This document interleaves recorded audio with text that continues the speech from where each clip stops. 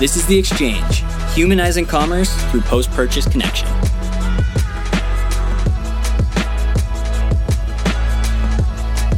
All right, we're back with The Exchange. I'm Alex. I'm here with Tim. And as always, if you're here for customer acquisition, you're in the wrong place. We're talking post-purchase. Specifically, today we're talking return windows and how that can impact your post-purchase connection. Very, very exciting stuff. People might say like return windows, that's too exciting for a podcast, but I promise you there's a lot of good stuff in here. And Alex is definitely our resident expert on this. So I'm going to be asking him a bunch of different questions on the topic itself. Awesome. And I think before we dive into that, Tim, what's your favorite online brand? I would say the brand that I shop at the most online would be J.Crew. And do you know what their return policy is in terms of their return window? I don't, but hold on. I'll go check one. Returns. It is, drum roll. Someone in post, we'll put a drum roll here.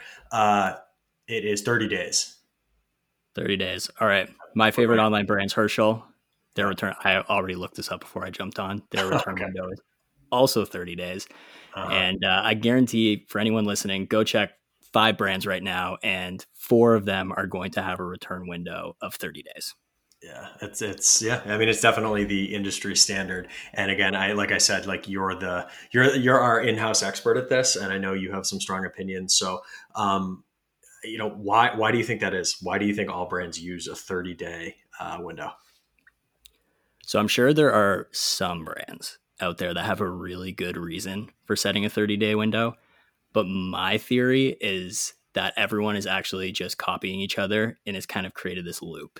Mm-hmm. So when you first get started and you build your brand, you need to have some sort of return policy in place. And when you don't know where to start or where to look, you're going to turn to a brand you respect or you want to emulate, or you might look at a more established competitor in your space and you're going to look at what they're doing. So if every new brand entering the space is copying what's already there, everyone just perpetually creates 30-day return windows. Okay, so it sounds like, based on what I'm hearing, you don't think a 30-day window is the best return window for everyone. I'm sure that some brands have a really well thought out reason for it, but it's probably not the most customer-centric way to set your return window. Mm-hmm. You know what it reminds me of a little bit, the way you're describing it, is how many times marketers say, when do you think is the best day to send an email? Like the amount of times, I mean, I've asked people that question a million. It's just something that marketers always ask each other because they're looking for the silver bullet and the best way to be most efficient. But the best answer to that question, and I think it's the best answer to this question, is, of course, there are probably some that are statistically better than others, but it all boils down to knowing your customers. You have to understand the way that your customers react to the policies that you put in place. So what do you see? I mean, data wise, what do you see is relevant for when customers actually process their returns? Yeah, so we took a look at when returns were happening through Loop, and what we noticed that 80% of returns were happening in the first 14 days. So that's interesting when every return window is 30. Mm-hmm. Why do you think? Do we know? So it's really hard to know why people are returning in the first 14 days, but my hypothesis is that the majority of the time when someone's returning something, it's because they have the wrong size or the wrong style. Mm-hmm. That actually accounts for about 60% of the times when someone is returning. So if that's the reason, you're going to know that pretty quick. You throw a pair of shoes on and you know they're the wrong size pretty much right when you get them, and you're going to want to get into the right size. So the average person is going to want to do that in the first 14 days. They want the right product. Mm-hmm. That's first of all super interesting, and it's interesting to think about. It's a 30-day window, but 80% happen in the first half of that window. Yet everyone still is using 30 days. And like to go back to that email marketing question of like, when's the best day to send? The answer to that question is once you've sent enough emails, you'll have analytics in your system that will just tell you, like for your customer base, Wednesdays at 5 o'clock are the best time. There's a direct equivalent to this. Like if you're using a return solution and it's not a manual solution, you'll know if I set a 30-day window, is it mostly happening in the first 14 days, or are people returning it in the first 10 days? And now all of a sudden you're making a decision based on data, based on customer preferences, and then you're in a much better spot. So given that not everyone has that data, how would you recommend that a brand actually sets their return window? Like how should they even approach it? Yeah, so the knee jerk reaction would be if 80% of returns are happening in the first 14 days, why don't I just set my return window at 14 days and it's going to cover the vast majority of people who are returning? But Right. that I don't think that's the best way to approach this, actually. I think that this data is actually telling us to set a more generous return window.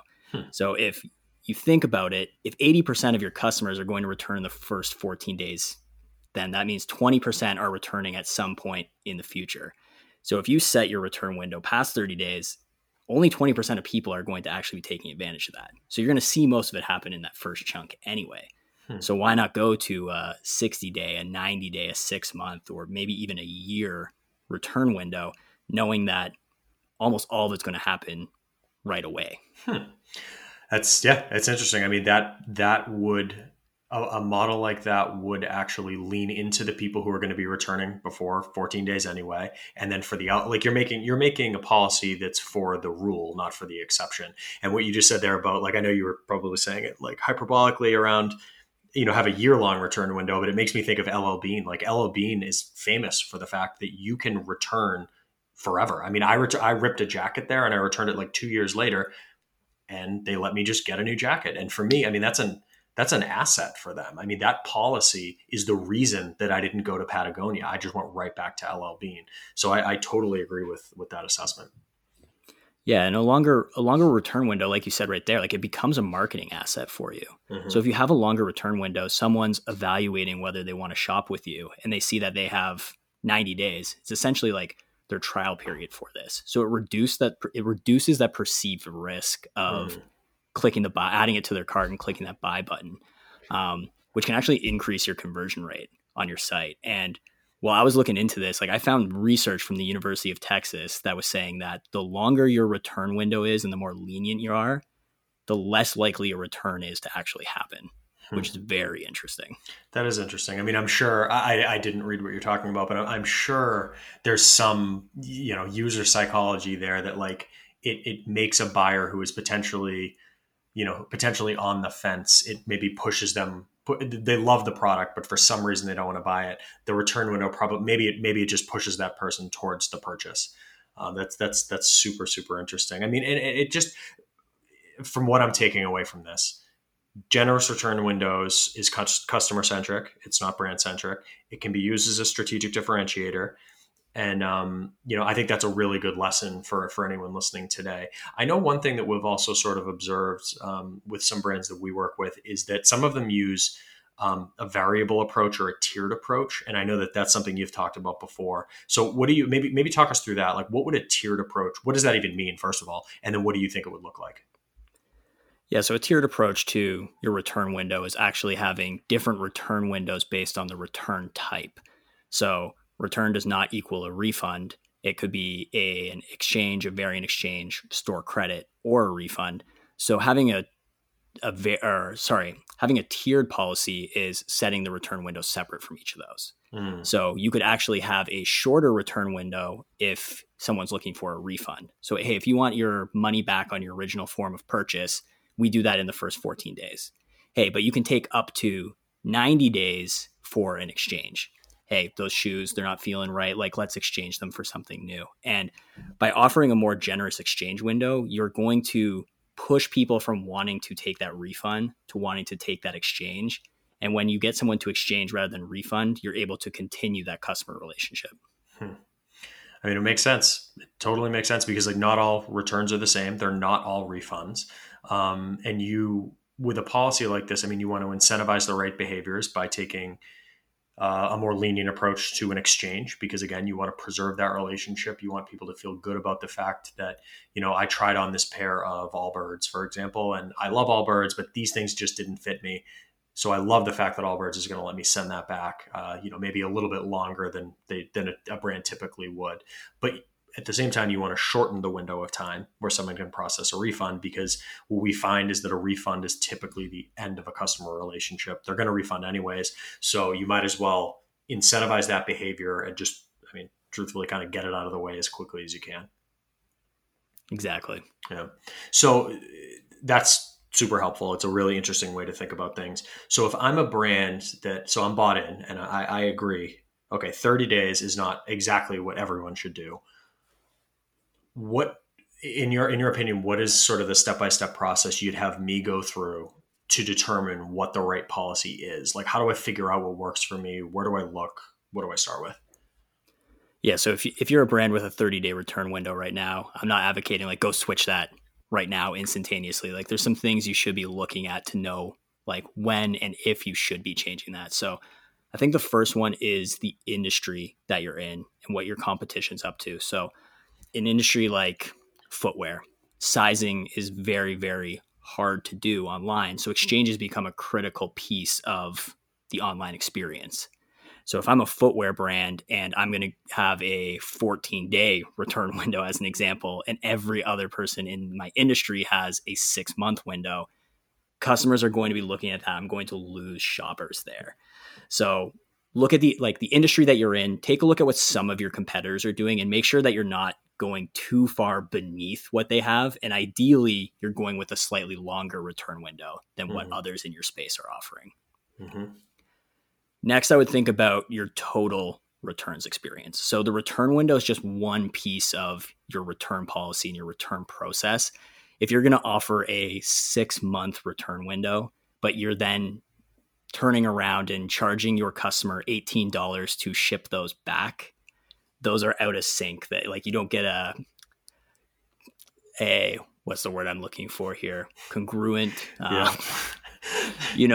Cohesive. That's the I word I'm looking was for. going to A say, cohesive experience between those two things. So yeah, make sure you're. congruent. You're going back to like high school geometry, I think, with Oh congruent. man. There's a teacher somewhere who's beaming with pride that I knew that had something to do with geometry. I'm probably wrong. Someone like comment on Twitter if I'm wrong with that, but I think it's geometry.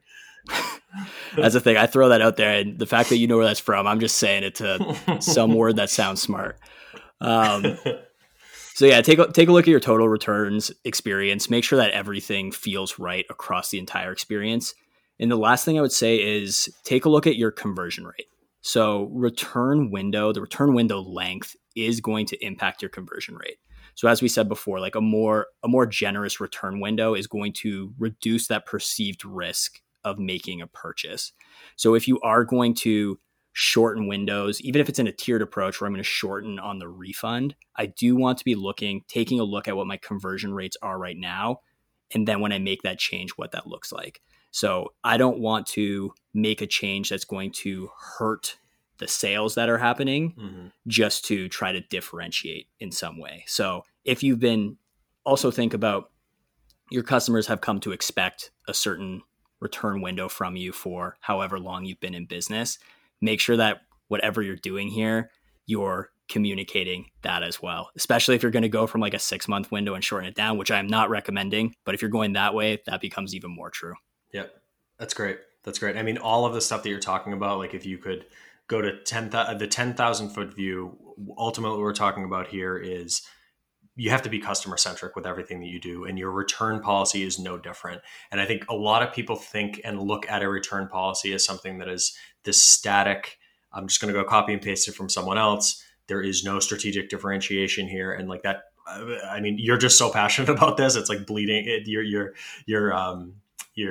rubbing off on me here. Like, it makes me think of Zappos, how Zappos says like we're a customer service company that sells shoes. I mean, every company can be like that, and this is like one really good step to go in that direction. So, what I'm taking away from this as a recap is all returns do not need to be within 30 days. You can be more creative with your policy. What we're seeing is 80% of returns happen within the first 14 days. And just last, but definitely not least, is you need to create a policy that works for your business, but also works for your customers. And hopefully some of the steps that Alex went through today was helpful in getting you guys there. I think it's a nice playbook for how you should approach building something like this. So that's what we have for you today on The Exchange. Thanks for listening. If you're liking The Exchange, please make sure to subscribe and leave us a review.